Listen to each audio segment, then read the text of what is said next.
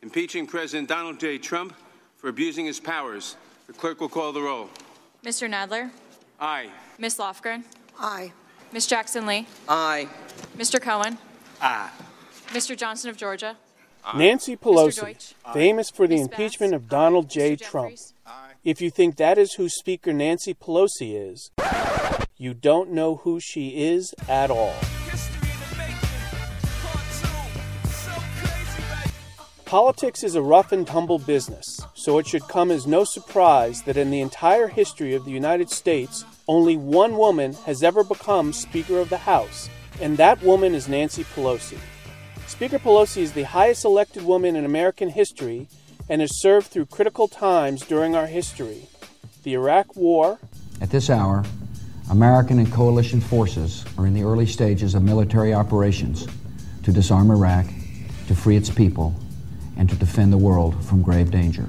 America's first African-American president. And we have breaking news, momentous news, really. CBS projects that Senator Barack Obama of Illinois will be the next president of the United States.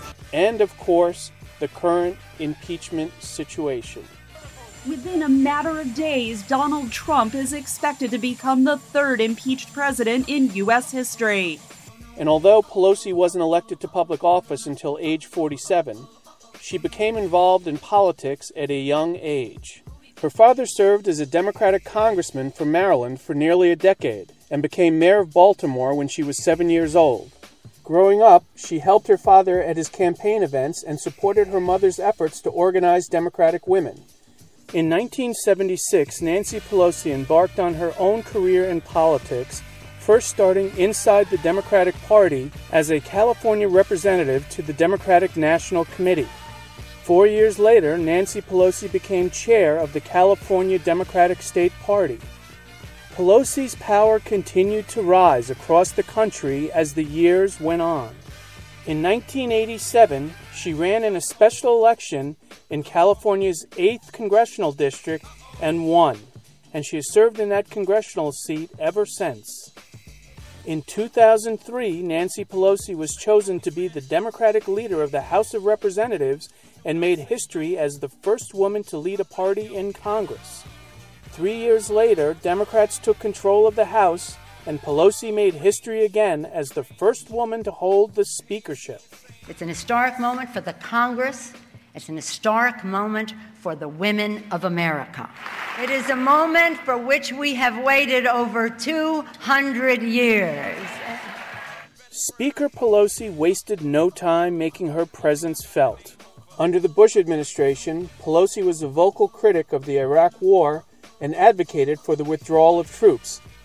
And we are holding the administration accountable for the conduct of the war in Iraq and are supporting our troops and our veterans.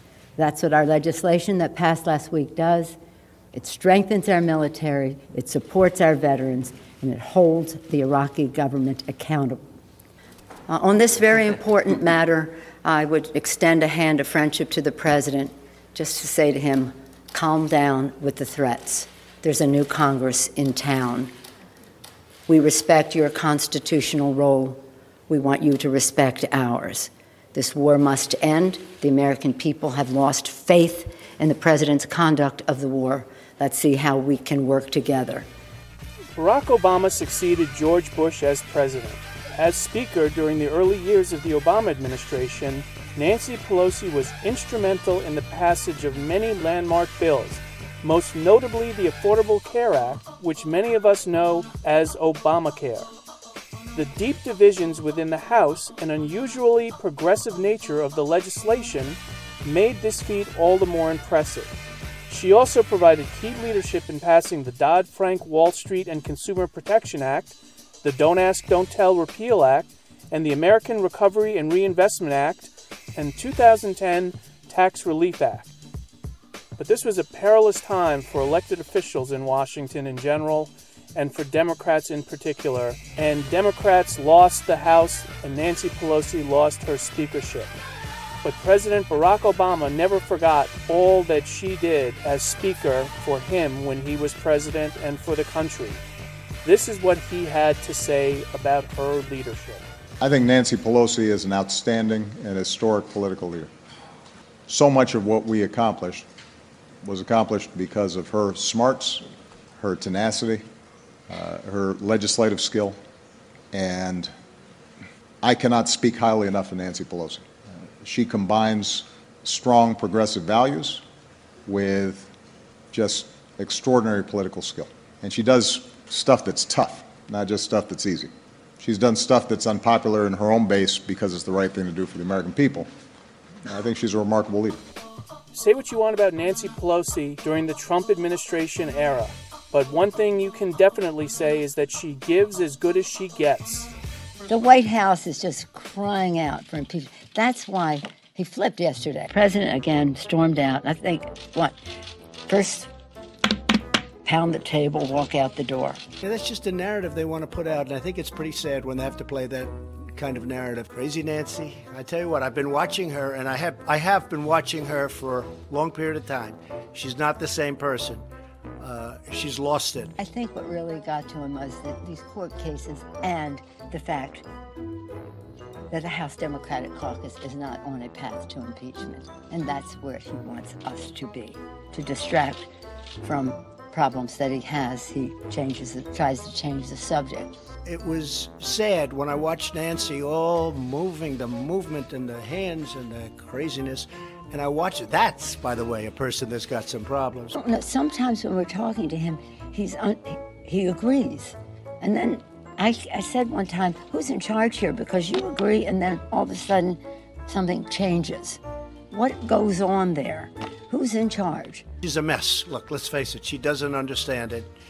And they sort of feel she's disintegrating before the rush. She does not understand it. It's finished. It's signed. As you know, Mexico's approved the deal. Canada's approved the deal.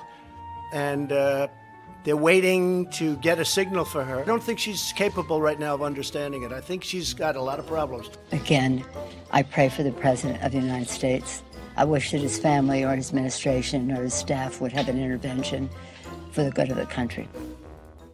And in 2018, when nobody thought it was possible, the House took over 40 seats for the Democratic Party, and Nancy Pelosi became Speaker once again. By many accounts, Nancy Pelosi is seen as the strongest antidote to Donald Trump on the national scene these days. Is Nancy Pelosi the best candidate in our fantasy run for Big Shot? That is up to you to decide.